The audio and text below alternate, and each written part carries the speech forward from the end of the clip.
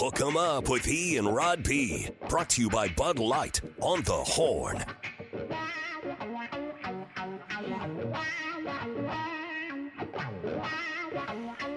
Oh, Travis on the text line.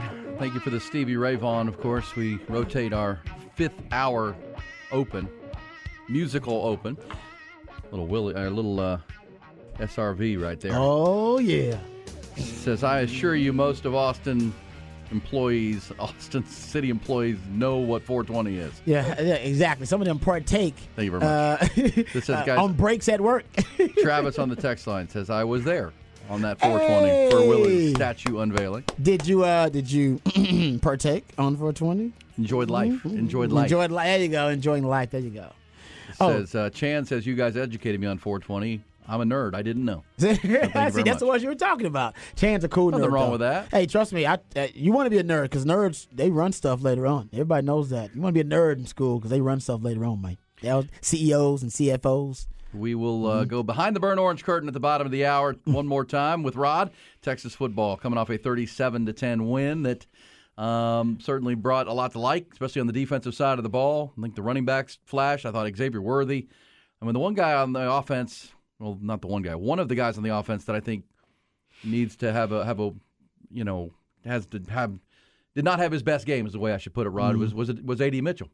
A.D. Mitchell caught a touchdown pass, but his blocking left a lot to be desired. Yeah. You talked earlier that blocking, what you do without the ball. Yeah, Brennan Marion had that quote that what you do without the football shows how much you love your teammates. That's your love language to your teammates is what you do without the football, which is blocking, your effort, route running, that kind of stuff. And I like the quote. Shows you how unselfish O-linemen are. They're the most unselfish group on the team. They never get to touch the football. Speaking of the O-line, for those who are concerned that DJ Campbell got the start and maybe struggled at times, DJ Campbell sometimes looked like he was confused. He's a young player. Like it was his first or second start? Yeah. Right. Yeah. Well, and we asked about Cole Hudson, and somebody said that there was a story that Cole Hudson got banged up in practice this week, and okay. he's going to be okay. That they makes just sense. wanted to make sure he was healthy for the Alabama game. So that makes sense, actually. So that could be, he started there all last year. So that's good to see. And then Neto and Connor swapping sides. I thought that was good. But the interior line, A.D. Mitchell, those guys have to play better if they're going to have a chance at Alabama. And then Quinn Ewers, you gave the advice on the deep balls. But outside of that, Rod, what else was good, bad, and ugly for you over the weekend? Astros got swept. Go Astros! Swept by the Yankees. Astros had owned the Yankees of late, not this weekend. And the Yankees had this 20-year-old prospect come up, Jason Dominguez. That dude is jacked. Yes, and he hit a big home run yesterday. They call him the baby Aaron Donald. He's only 20. What, like that? Oh, they're going to test him then. Test him immediately. Test him. After what he did. You probably got to test him after that. They test him. But fortunately for the Astros, the Rangers dropped 2 out of 3 to the Twins. Rangers cannot get it together. They won yesterday thanks to El Bambi. Adolis Garcia hit a big home run, 430-footer, a walk-off. He had struck out his first 4 at-bats and then parked one to end the game. So that sets up this week. So the Rangers lost 2 out of 3, and the Mariners lost 2 out of 3 to the Mets this weekend. So the Astros didn't lose a bunch of ground. So the Rangers and the Astros are tied. Mariners are in first place. And the series starts today, 3:05. Astros and Rangers, final games of the year. Let's get it on. It's the Astros have gone 6-4 in the previous 10 over the Rangers, and that win for the Rangers yesterday was just their 4th win in their last 16 games. So they're stinking right now, but we'll see. Astros just got swept, so you got to go to the Gilf. And you realize, all right, I've said this many times, but the Rangers' last 10 games, 7 of them are against the Mariners.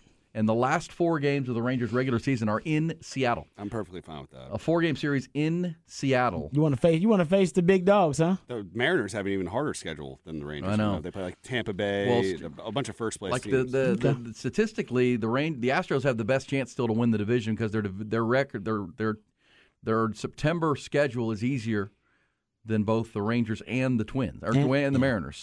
And they've proven that they can win it before. Like this is their proven commodity, as opposed to the Rangers, who are now just kind of reinventing the Rangers, and also the Mariners, who are young, up and coming. Yeah, this time, new to it. Now the Mariners were in the playoffs last year. That's true. And remember, the Astros beat them, Jordan, with that shocking home run late in Game 1. It looked like the Mariners were going to steal it, and Alvarez just launched that home run, and that really turned that series. But the Astros have been there, Mariners have been there, and the Mariners are good. We'll see. Rangers Astros, though, looking forward to it. 3:05 today, must-see series without a doubt. I'm not going to lie. In my mind, now that football started, baseball might as well be over, though. I think a lot of people feel like that. It's just it happens. Once the NFL kicks off, that definitely happens. You know why? That's because you're a Rangers fan, Ty. Yeah. Rangers are good. That will make it even better when we win the division. Yeah. You'll be like, oh, y'all cared. Well, at least you have a distraction now. If your baseball team starts to crater a little bit, or they start struggling, you just kind of go flip over to your football team. The Rangers made the summer fun. I haven't had an enjoyable summer with sports.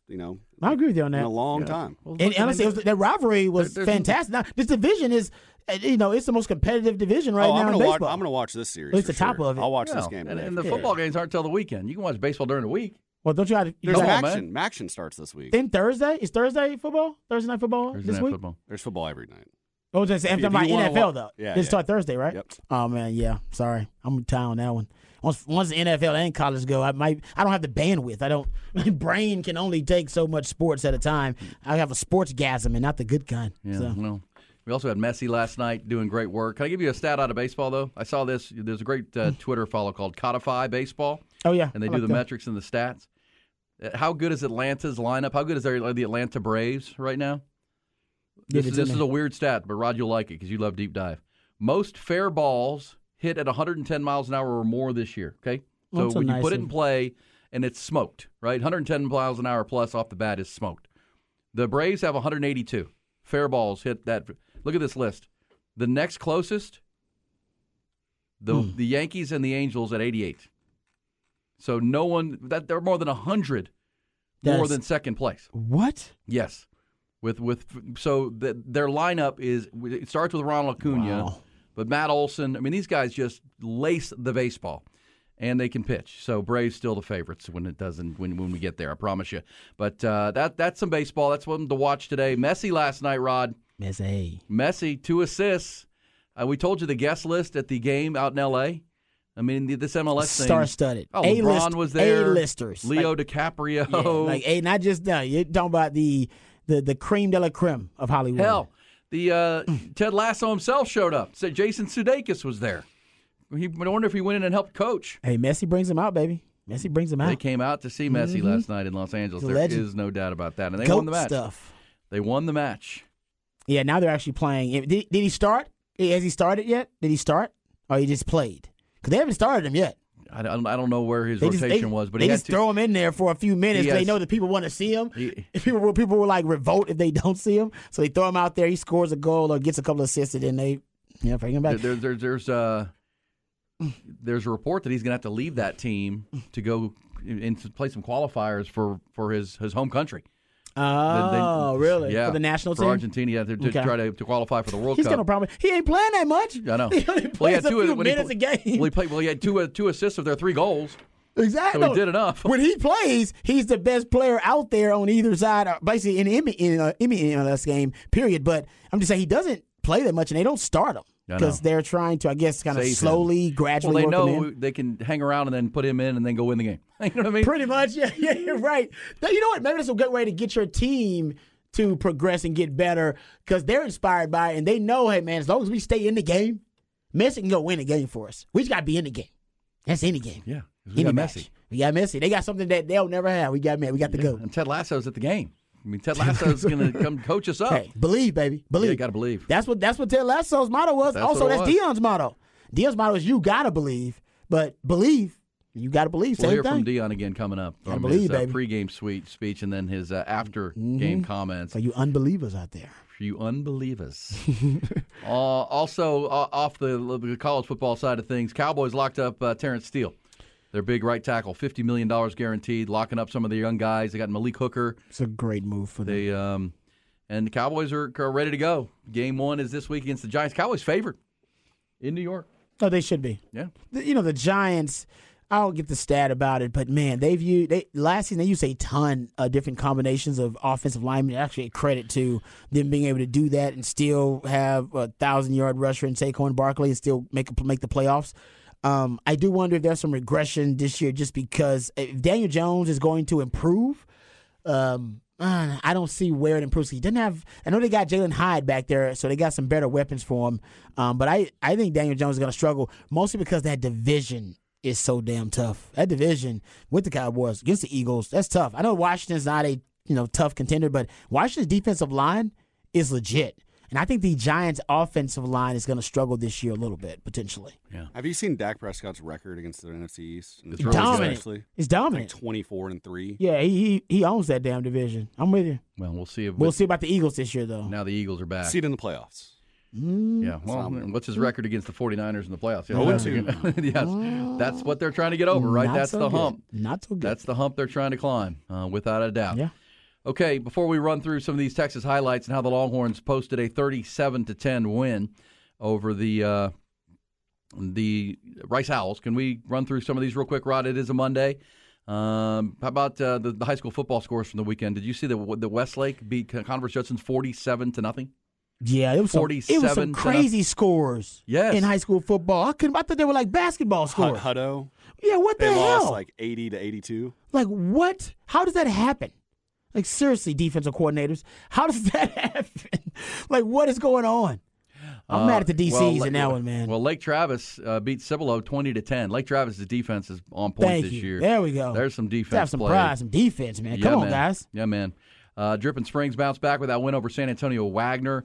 Vandergrift beat Cedar Park in that neighborhood battle on Friday night, which was good to see. Our man Drew Sanders, 2-0. Coach Sanders, yeah. Nothing against those. They look good, too. I actually watched some of the highlights. 41-17. Yeah. How about this one? Vista Ridge beat Georgetown. That surprised some folks because Georgetown, with that offense, dynamic offense, held them to 17. Big one. Nice win there. So congrats to all the Friday night lights. And scores, man. Yeah, a lot of points. I know. I would love to see. Maynard scored 47. Talk to somebody who keeps up with it. It seems like there are a lot higher scores than usually this early on in the season. Maybe I'm just off. Maybe I'm just not paying close enough attention. Yeah. These are 40. Look at all these 40s and 50s and 60s. Yeah, man. Right? It's like, Tempo. come on, man. Tempo. Yeah, that's a good point. Hey, let me ask you this, because somebody texted Tempo. and said, hey, man, these new clock rules are killing the game. And I was like, what? I texted him back and said, killing how? Yeah. He said, well, they don't get enough snaps. You're not going to get to play your young players. We had Chip. Can we play Chip Kelly again from UCLA? He was not happy because his team was struggling with Coastal Carolina. He's telling the truth. And, they're doing the always fun halftime interview. And do we have this, Ty? Here's Chip Kelly on his thoughts on this new faster game because of they're not calling timeout now or stopping the clock after every first down. This new rule that's crazy. We had 4 drives in the first half. This game goes fast. Hope you guys are selling a lot of commercials. Thanks, Coach. Hope you're selling a lot of commercials. That was great. That was fantastic. Chip Kelly. He's right, though, because the games are shorter because of the rule change. I'll give you some stats here in a second. But I would love for somebody to do the math, and maybe I'll have to do it, and I hope I don't. I hope somebody does it for me. Where I would love for them to see how long the commercial breaks are, and if they're still consistent with what they were last season. I think they are, if not longer. I was hosting the Inside Texas in-game watch on their YouTube channel, which is a blast. And we're going to do it every game. Nice. On to Watch With Us. And it felt to me like it was going faster. It felt like to me, like even the breaks might have been a little shorter, but we were occupied talking, and maybe that's why you need to tune in and watch us. I don't know. Then you don't even notice the commercials. Yeah, they might be shorter. Tune in on your laptop or computer and watch us, myself and Bobby Burton and Jerry Hamilton, all the Inside Texas guys, talk through the game. It makes the commercial seem shorter. That's why it flew by, huh? Yeah, it flew. Time flies when you're in 3 hours, 11 minutes. I'll say this: if it's killing the game, you can have that opinion, I guess. I'm not a fan of 3 hour, 45-minute, 4 hour football games. No, me neither. I can't do it. I was pleased to see this game kick off at 2:36 and was over before 6 o'clock. It was a 3 hour and 11-minute game. I thought that's about where you want to be, right? That's the NFL. It is, man. I'm with you because I had to rewatch these games, and I got to tell you, after years of rewatching Big 12 games, Big 12 games are the longest. It seems like I'm all for the rule changes, and I love football, but man, my rewatches are taking like 3 hours. I'm trying to rewatch a game when it's ridiculous. So I think it has to happen because the newer generation, because of the digitized world that we live in now, everybody's attention span, including the younger generations, is getting shorter. And the young kids, they don't watch whole games anymore.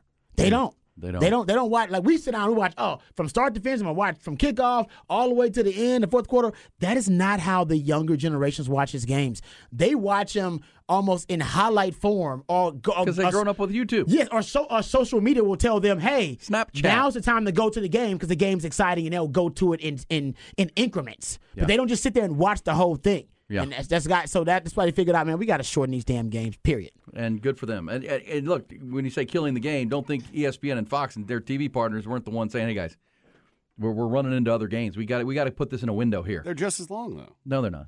NFL games are 3 hours. I'm talking about college football. No, this game was 3 hours and 11 minutes. They are shorter. Now, the Colorado numbers. game went over a little bit because they scored 90 points. Which you have no problem with that Which going I'm over. fine with that. Yeah. I did notice the change in the rule, though. I did. It was weird, and You didn't? I did notice Okay. it, and I didn't like it. I liked it. I'm with E. I liked it. And the stats say that there actually are. Here's these stats: plays per game, 131 on average in 2022, 117 in 2023. Drives per game, 24 in 2022. It's 21.7 this season. Plays per drive, 5.5. 2023, 5.4. So it may be a little slight difference, ties that some people can't notice it, but they're definitely shorter. I mean, It's because there's the same amount of commercial breaks. That's true. Right. So Good point. you get to the commercial breaks faster, so it feels 3 hours and feels like 11 you're less minutes. football. Yeah. Look, consider this with a 3 hour and 11 minute game to start the season. The NFL tries to keep their games to 3 hours, right? They want a noon window, then they want a 3 window, then they play the night game. Yep. 3 hours, 11 minutes. Well, we also know that college football's halftime is twice as long as the NFL. Well, yeah, too NFL long. does a 12-minute halftime. Like you're in, you're out. Players have said, man, you have time, maybe you have time to go to the bathroom and change your jersey if you want to, and then you're back on the field. College football, because of the bands and the pomp and pageantry, they go 20, 25 minutes for the halftime. True. So that was a quick game. Let's hear how we got there. Of course, Rice took the early lead, Rod, 3-0. When Texas went for it on fourth down, didn't get it. Quinn Ewers got pressured and then threw a low ball to J.T. Sanders that would have gotten the first down, but not completed. So Texas gives up the ball. Can we hear Sark, by the way, from the postgame talking about why go for it on fourth down there at your own 30-yard line early in the game? He did it twice. They didn't get either of them. Here's Sark on the fourth down decisions. I just have trust in our guys. I really do. I have, and I do, and I'm going to continue to. These guys have proven to me what they're capable of doing. Quite frankly, the call was a little screwed up, and I own that for them. But again, at the end of the day, we need to be aggressive. We've got a lot of really good playmakers on this offense, and to create opportunities for them.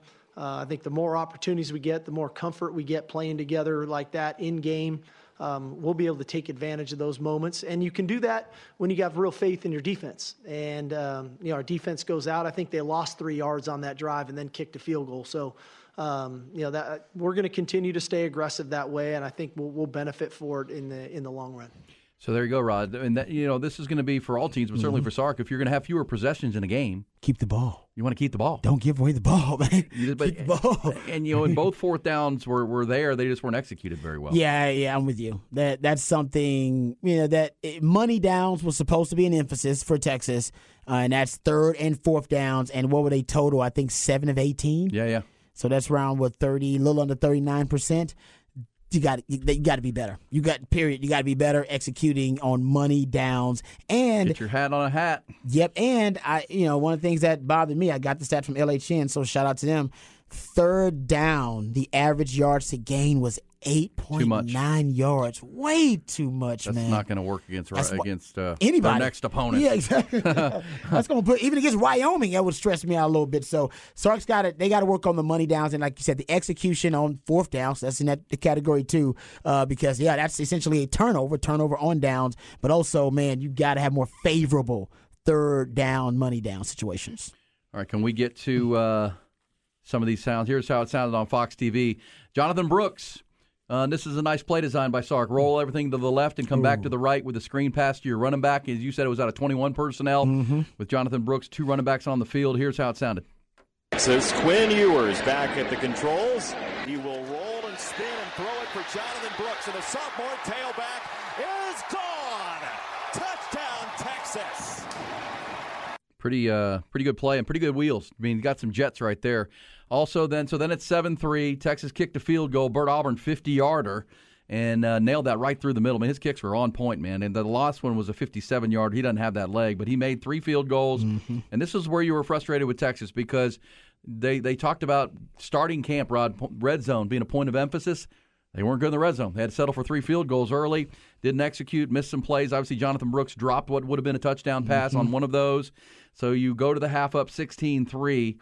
They came out in the second half, and this is where, as you said, Rod, the slower developing plays, they got rid of them, and they just went RPO quick game. Yep. And the first touchdown was A.D. Mitchell. Nice route, faked the out, and then came back across to the post and beat his man pretty easy. Here's Quinn Ewers with the touchdown pass on an 8-play, 62-yard drive. Sanders in motion. Ewers to throw down the middle. And Mitchell, touchdown. Yeah, A.D. Mitchell with the touchdown. It's a nice route. It was a great route. And so then it's 23-3, and that drive started with a nice little play over to X-Man, a little quick pass to X that got the thing moving. And then remember, X had the long kick punt return. And that was nice. That set up another drive, and it was right up the seam. You also told me 21 personnel on this too, right? JT Sanders right up the seam. It was too easy. Right down the middle. Jatavion Sanders is free. And a touchdown. Right up the gut. Really saw him open up the speed. I didn't realize that JT Sanders, I know he's a freakish athlete, but he actually looked like he could open up. He separated once he got the ball on that, a 44-yard touchdown pass. So, JT Sanders, and you can tell that was, and Bobby talked about this on the On Texas football postgame show that I was on him with. You can tell that was a play that came right from the sideline, because I believe it was right. Did they even have a play before that, or was that a one-play drive? It was one-play drive. One-play drive. They came from the sideline. They saw something. And they had that. Yeah, they were like, oh, man, guys, if we just go this pop pass RPO right here, it's going to be wide open, a touchdown. Like, they saw it. They mapped it out. That to me showed a lot of coaching adjustments on the sideline, so I like that call. Another stop, and then a 9-play drive. And it was capped off by Quinn Ewers. Let's hear this, because this is good. This is now on film that Quinn Ewers will keep the ball on the zone read down near the goal line. He walked into the end zone. That's a nice thing right now.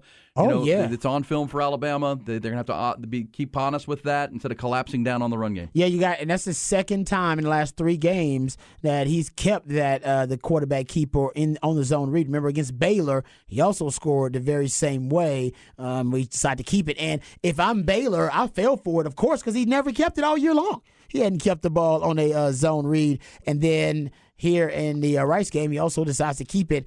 So you're right, Ian. I'll get into this a little bit later on as we dive into the Bama game and how you win, all right, for Texas. I always say if you're going to win a big game, we're talking about playoffs, postseason are big games, championship games, things of that nature. You got to be willing and know when to break tendency at the right time. And I think in this game, it's going to be big about when can Texas break tendency at the right time, because Bama's got so much source material, and sample sizes on Texas tendencies and their trends and their patterns. And that was one right there. That was a tendency breaker. Is when something you do over and over again, and the film says, oh, he's going to hand it off every time, and then he breaks tendency and keeps it. Yeah, I like that. What the hell? Yeah. I like that. One other conversation. So we also had, here's the drive that killed the bettors, right? If you were gambling and you took Texas, and you were thinking, okay, they're going to get there, right? That 21-point third quarter, now we're going to cover this number. Well, guess what? They missed field goal after they got right down near the 10-yard line, and they backed up, ended up with a 1st and 40, and ended up trying to kick a 56-yard field goal that was short. Rice went on a 13-play, 9-minute drive, Rod. Yeah. 9:24. They were ready to get the heck out of there, but they were finally, for the first time all day, moving the ball a little bit. And the Luke McCaffrey catch for the touchdown was a nice catch. He got clobbered. Nice. He got hit hard. Yep. But that was a good play. That was the killer, because it was 37-3 at that point, and the touchdown was scored with 3 minutes to go in the game. And at that point, because that's where I say that 9-minute drive probably prevented us from seeing Arch Manning on Saturday. I know, that was the goal, right? The goal was like Texas should dominate this game to the extent where we get to see Arch Manning at least take some snaps. Maybe not, throw the football, but at least take some snaps.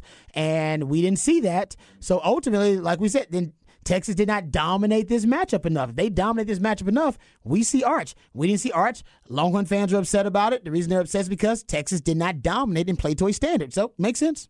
Yeah, agreed. And that 9-minute drive is what cost it, right? If they get them off the field right there, I think you were going to see Arch Manning. He wasn't warming up on the sideline for nothing. He was likely to go in right there. And obviously, by the time they got the ball back, there were under 3 minutes to go in the ball game. All right, one other piece of sound from Sark, because the game ball went to the defensive front. We talked about T'Vondre Sweat, our Viking fans defensive player of the game. He and Byron Murphy. Everything we heard from Sark and all the post-scrimmage conversations showed up. The defensive line was nasty. Ethan Burke I mean, everybody, even Chris Ross, a freshman, a redshirt freshman out of Galena Park, North Shore came in and made some plays, showing some quickness. Let's hear from Sark on that defensive front and how good they were. Coach, you hit on the D-line earlier. T'Vondre Sweat obviously had a big game, clogging up the middle. The rest of the group had a lot of depth. Do you see this team, this defensive unit being dominant up front? Well, I have no reason not to. They've shown me that throughout training camp. They did it live today in person. I'm sure we're going to watch the tape and find things for growth. All right, there you go. Defensive front. Yeah, I mean, it was a strength of the team last year. I think it's going to be another strength this year. If those guys, talking about Byron Murphy and T'Vondre Sweat, can start off basically demanding a double team consistently. I don't know if it's one or the other. Basically having the offense have to devote multiple offensive linemen to stop those guys, all right, on one or two different plays. So we're talking about either double teaming T'Vondre Sweat or double teaming Byron Murphy. You initially end up winning the numbers advantage at the point of attack almost every single play. That, to me, can have a huge effect on this defense because you always have a +1 in the passing game that way. And what you can do with that +1 in the passing game can really help you gain an advantage one way or the other. No doubt about it. All right. Coming back, Rod will take you behind the burnt orange curtain one more time. Also, how about the young – we have a lifetime Longhorn who is on main stage in a different sport, not football. We'll get you details on that on the other side. Also behind the burnt orange curtain, and we'll get the What's Poppin' picks for today and this week coming up before the end of the hour. It's Ian Rod B.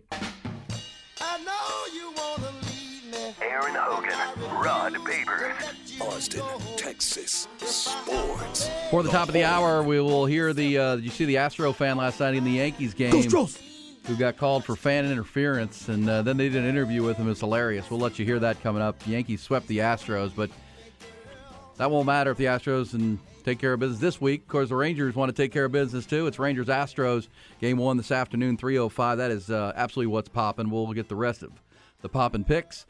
Also this, Rod, talk a lot about the former Longhorn golfers who are starring on the PGA Tour, right? Scotty Scheffler and Jordan Spieth and all these former Longhorns. Well, how about this? I'm watching right now, right over your left shoulder, the lifetime Longhorn Peyton Stearns is up 4-1, up 4-1 in the first set. She has played her way into the fourth round of the U.S. Open. Nice. Yeah. She's playing the 8th seed Vondrousova, and she's up 4-1. So and she's only lost one set so far in her first, so far. Now, she just turned pro last year, and she's just over a year ago she turned pro, and here she is into the fourth round of one of the Grand Slams. So good for Peyton Stearns. How many people are in these tournaments? Oh, to start? Tennis. I have no idea how tennis works. I always see the number, there's 20-something people that are ranked going in, and then the rest kind of have to play into the actual elimination rounds. Yes. Well, yeah, you just play, it's a tournament. You get bracketed, and then you have to play your way to... They started playing on, last Monday, right? Yeah. Last week. Yeah. But, yes, she is doing well right now. She's up 4-1, so we'll keep an eye on Peyton Stearns. Hook 'em horns. Lifetime Longhorn right there. Getting her done. Baby. Getting her done. She's going to become a force right now. The big name Americans are still there too, and Coco Gauff and Jessica Pegula. But we'll keep an eye. She's into the round of 16 now at the U.S. Open in Flushing Meadow. Let's dive in and go behind the burnt orange curtain, though. Rod's got some more Texas football chatter. And they were all asking themselves the same question: what is behind that curtain? All right. Something I think we mentioned earlier, but it is worth discussing and rehashing. The game plan was quite vanilla for Texas starting out versus Rice. I think they made some adjustments after they realized how the offense had underperformed in the first half. There's no doubt. I look at, conceptual signatures. I keep track of what I call conceptual signatures, Sark. These are concepts, different cheat codes, force multipliers that he utilizes, deploys within his offensive game plans and his scheme that consistently show up week after week. And they're the most popular concepts. You can call them vital signs of his offense, right? And there are different ways, conceptual signatures, different ways to track them. And when I looked at the conceptual signatures of his offense in the Rice game after tracking them, you just saw really low levels of them, right? Say targets to motion, which is a really popular concept in Sark's offense, which are targets to a player in motion at the time of the snap or prior to the snap. And Sark uses a lot of motion, as we know. One of the really the vital sign, the biggest and most important vital sign of his offense is the amount of motion that he uses and pre-snap shifts that he uses. And usually he'll have certain plays, sometimes predetermined throws, that are designed to get the football to that man that was in motion at the snap or prior to the snap. And it's actually one of the most successful concepts, 80% completion percentage last season when they targeted motion and 10 yards per attempt. There was only one target to motion in the entire game. Yeah. Just one. And that's one of Sark's, he doesn't say it, but based on my notes, I think it's one of his favorite conceptual signatures. I think this year you're going to see it a lot more, and it adds to the yak yards, because he likes to get guys the ball on the move. You only saw that one time in the game, right? And I believe that was the X-Man. Empty formation. You guys know I'm obsessed with empty formation. We'll talk about it a lot for the Alabama week, but it is one of the toughest and the most stressful formations for a defense to have to defend. Just because it forces you to reveal your disguise. You cannot, you cannot move around much. You got to get to your alignment assignment right away. Usually you're in cover one or in zero coverage with no help out of empty formation. And Sark had remember I told you guys in that Washington game, Quinn Ewers was 7 of 8 out of empty formation. 7 of 8. He was dealing in that bowl game. Last game of the season last year, he used a ton of empty because Quinn Ewers was really good at it. It sped up his internal clock. Also, sack rates that I've actually tracked, they dropped for Texas out of empty the last 3 years. So it neutralizes the opposing team's pass rush, and it cleans up his pre-snap read because they cannot forsake their alignment and assignment for pre-snap shell disguise. And he worked it in the bowl game versus Washington, 7 of 8. And you only saw 3 plays of empty the entire game. And 2 of those were for Quinn. I think 1 was for Malik when he came in the game. And, the 6-0 line package, which Sark has already used last season, and even Kyle Flood said last year, they called it their Big 11, Big 12 package, and it was Malik Agbo, who was wearing number 80, who was the 6th offensive lineman versus Rice. I believe Kyle Flood is on record at one of his coaching clinics saying they want to run big O-line package, Big 12, Big 11 with a 6th O-lineman in there 30 to 40% of the time, which is way more than the tracking that I had from last season when they ran, I think, close to 15% of the time. They want to run it a lot more, and with all these linemen you stockpiled, it makes a lot of sense because you're really deep and you're really talented there. Only 5 6-0 line plays with 6-0 linemen on the field. So it's pretty obvious just based on some of the conceptual signatures, the personnel groupings as well, and even the 21 personnel I talked about a lot, that your 2 biggest plays came out of 21 personnel. Your 44-yard touchdown to J.T. Sanders, your 37-yard receiving touchdown to Jonathan Brooks came out of 2 backs, 1 tight end. You only had 6 plays of that. You didn't use that a lot either. Yeah, so it was pretty vanilla. There's a lot not used. Yes. And that there's a whole Alabama game plan that they've been working towards and installing through camp and sprinkling in there. And obviously they'll do the full install because this is the kind of game where this is why you hired Paul Chryst, right? This is the game to help design a game plan Paul Chryst can be your other set of eyeballs. And same on the defensive side when you're trying to get ready for this. Same with Joe DeCamillis and special teams. Every area and every phase of your team is going to have to be at a very high level if you're going to win this game. Alabama just doesn't lose games at home very often. And as you said, one of the main commonalities when Alabama does lose a home game or lose, it's elite quarterback play, which means Quinn Ewers has to play to a really, really high level. And can he get there? That is obviously the conversation. And can Texas? I know. This past week, Jalen Milroe looked really good, but can Texas rattle Jalen Milroe? Right? He's a guy that last year when he came in for the injured Bryce Young was rattleable. Right? He was a guy that you could take advantage of. And don't you know Texas is going back and watching those films of how teams were able to attack him because it won't come as easy against Texas as it did against Middle Tennessee State. What I've observed, like I said today, I'm going to dive deep into watching Bama film, so we'll start doing Bama tomorrow. I'll start with the offense, and then we'll work our way through it. When you force him to make quick decisions, Milroe? Yes. This last year, could be a new player, obviously, over the offseason.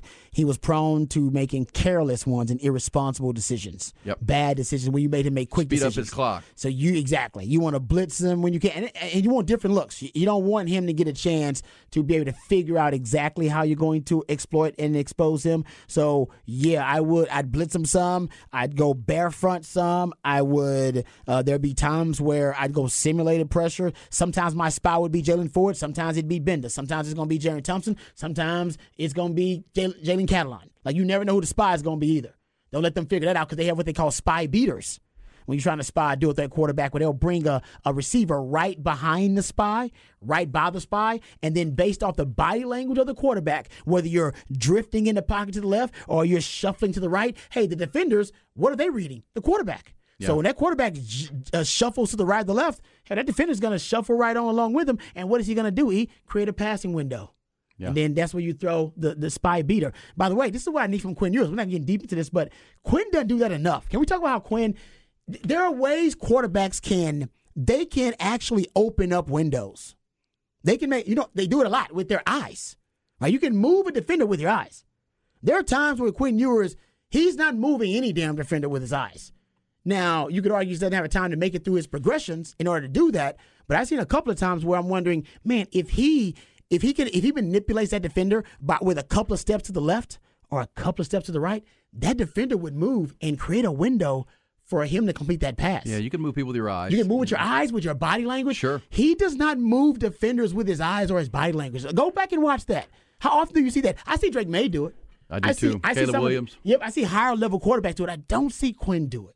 Yeah, that's something that's got to evolve. And how much did we see and not see in this game will be the question. Alabama will make you play at a high level everywhere, without a doubt. I also feel like he doesn't make very many off-schedule throws. No. He tried to in this. Remember, he rolled to the right and tried to throw to Tavion Sanders. No, it's in the flow of the offense for him. He's on schedule guy. If it's off schedule, then he's like we were talking about this with Caleb Williams, right? Caleb Williams, they can drop a snap. There can be like a lineman fall over in front of him. He'll grab the ball, start running around, and turn stiff-arming dudes exactly. in the backfield. I'm like, how is he doing this? And turn a negative play into a positive one. But we've seen that before. VY had that ability, right? Sam Ehlinger had some of that, right? So you ain't always got to be an elite quarterback to have that ability. But it's obvious that Quinn doesn't have that second nature, second reaction athletic instincts. He doesn't have that really. It's not natural for him. Well, the biggest thing for me is we listened to the sound earlier when Sark said that coming out of halftime last year, Quinn might have not been able to make this to switch the flip and make the changes he needed to because he was getting sacked before the half. I mean, that's big for me. It's just having him in the right mindset because he felt just defeated on the sideline. That's what I'm saying. That's why confidence is so key. And I don't know why Sark doesn't want to get his quarterback confident and in a rhythm. I'd want him feeling like he's in a groove. And when you're just taking shots downfield and it seems like the offense doesn't have a rhythm, your quarterback, to me, is not confident. He was confident in the second half because he knows what his best throws are, and he knows that ain't the deep ball. And when Sark's throwing that deep ball, he's not a confident quarterback. All right, we come back. It'll be What's Poppin', our final segment here, the fabulous fifth hour in our show on this Monday. What is poppin', including that big series, Astros, Rangers. Get an update on Peyton Stearns as well. What's poppin' next? What's poppin'? Brand new whip, just hopped in. I got options. I can pass that like Stockton. No doubt what's poppin' today for sports fans. There is a college football game tonight. Clemson, number 9 team in the country, playing at Duke. Mike Elko, former Texas A&M DC. Nice. See what he can give Cade Klubnik. And we'll get to see Clemson, which we got to see Florida State last night, and they were ultra impressive. They look like they're a real deal. Those two ACC powers will collide later this month. Florida State's trying to compete for a national title this year, and then they're going to try to leave the ACC. And when their value is at an all-time high. Well, we talked on our pregame on Saturday game day program that maybe the Big 12. Like if the SEC's not interested and doesn't want to go beyond 16 and they're happy where they're at, Clemson and Florida State, if they can fight their way out with the lawyers, would Brett Yormark in the Big 12 say, you know what, we'll go to 18 if we can bolster our eastern flank even more, along with Central Florida, Cincinnati, West Virginia. We'll go to Tallahassee. Yep, I'm with you. It's going to be one of those conferences we'll be interested if they decide to emancipate. Yeah, Texas. The Big 12 would be the obvious because now all of a sudden you're competing with the bigger dogs, right? You're you're even right there with the SEC and the Big Ten. And especially after your disastrous start to 2023, when you got TCU losing. 10-4, 10-4, but the 4 were stingers. That was not popping. The Big 12, the 3 big losses, 2 of them at home: Baylor, TCU, and then the Texas Tech Red Raiders. Not good. Get your guns up. They lost. Those 3 lost to teams who won 11 combined games last year. 11. Wow. They were not good, but they've upgraded. Obviously, Texas State with 52 transfers in. Colorado added 51 through the transfer portal, and a bunch of new players. And then, of course, Wyoming just beat Texas Tech in overtime. That was a heck of a finish. That was, man. Take me to Wyoming defense. No joke. Hey. They're no pushover. I guess everything doesn't go through Lubbock. You know what I'm saying? Everything runs through Lubbock. Yeah. They got some issues out there in Lubbock now. You won't hear from them for a while. They got bigger fish to fry. Can I play this for We're you? get crushed by Oregon this week. Yeah. Oregon scored like 80.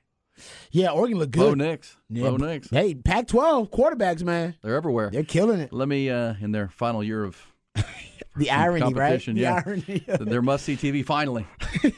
they actually may go to the college football playoff this year. Or they may be too good and knock each other off. Yeah, so let me play this for you. Here's Quinn Ewers after the game. Threw for 260 yards, 3 touchdowns, ran for 1. Could have had another one if Jonathan Brooks had held on to that play down inside the 10-yard line. But here's a little Quinn to get you fired up. What's popping? It's great to be back in DKR, man. Fans came out and showed up. Couldn't be more fired up for this season. Let's go, hook 'em. There you go. There's Quinn. Getting you fired up. I love the hook 'em that he gave after he scored the rushing touchdown. And I don't think he knew the boom mic was right there. I don't know what he was like, hook 'em, and like echoed all throughout the entire stadium, and then also echoed into the broadcast. It was great. Awesome. One other piece of sound and what's popping, because the Astros play the Rangers today, Rod. It's a big one. The big final 3 games between these two all season. Yeah. In the regular year. That's Andrew Heaney, who's really had a good month. He'll start the left-hander for the Rangers. Astros hit left-handers pretty well. They're going to start J.P. France, the rookie right-hander who's been so good and reliable for them. That should be a good game today at 3:05. But here was last night, Minute Maid Park. Astros lose to the Yankees 6-1. They got swept by the Yankees. But so there was a moment in the game where a fan was called for fan interference. He was down the left field line, and he reached out over and touched a ball that the right fielder, it was in foul territory, but the right fielder had a good chance to catch the ball. So they called it fan interference. Batter was out. The Astro was out. So here is they went and got an interview with the guy who touched the ball. So tell us about that play and how it developed. So pretty much, I'm out here with my son. This is our first ever game. We just moved here to Houston literally in January, and I just wanted to make the moment special for him. As a father, I feel like it's my job to make sure that I give him the best moments. I apologize to the Astro organization. I didn't know it. Y'all gotta understand, when it's dropping down, it looked like it's coming directly to you. So I reached, and my body went for what I know. But we did have a wonderful moment. Okay, so you reach out, and what was the reaction that you heard right after the play was over? The reaction was shock, disgust, happiness, sweat, a little bit of lust, baby. You feel me? I was in there feeling kind of hurt, because my fingers still shaking a little bit. The ball way heavier with the gravity. I'm not gonna lie to you. Charlie Ray, we're gonna be on TV, baby. There you go. There you go. He was a good sport, though. I like it. It goes on longer than that. I watched that live last night. Really? I was like, how much longer did he go on? Like another 35 seconds. That was pretty good, though. He's got a good mouthpiece on him. That was pretty nice. Well, because initially they had like the security team come down, and they were like saying they were looking for him because they like kick him out, and he was like kind of leaned back in his chair. And he's like, nah, they were just checking to see if I was okay. Like, nice. That's pretty good. That's and he calls them the Asteroids instead of the Astros. I love it. I love it. All right, great stuff today. Jim Rome coming next. Rich Eisen this afternoon. That'll be a loaded program. No Patrick Davis. Actually, we have Jim Rome until 2, then an hour of Rich Eisen, then we have Astros Rangers. Ooh. Astros Rangers right here. Oh, yeah, baby. You're home for Ranger baseball. Get it right. Lock it in. We'll be talking about it tomorrow. Also, Clemson and Duke. Tonight, do you have a pick there, Ty? The Sex Panther pick of the night? Oh, yeah. Let's go with the Rangers. Money line. Of course. Homer pick of the week. Go bet that at MyBookie if you get a chance, folks. Let's do that. MyBookie.com. Hey, the what's poppin' picks? He went 2-3 last week on his 5 picks. That's okay. We're just getting started. Yes, we're down a couple of units. It's like the deep ball for Texas. It's gonna get better. Come on, I heard him say football's my comfort zone. I'm about to light it up. Hey, he converted more than Texas did on deep balls. That's all right. He sure did. Rod, great stuff as always. Let's do it again tomorrow. Yes, sir. Seems like there's a big game we should preview coming next Saturday. Yes. that we can start talking about. Well, we got you covered. Sark will be speaking at noon today. We'll have more of that tomorrow. Astros Rangers at 3 here on the Horn.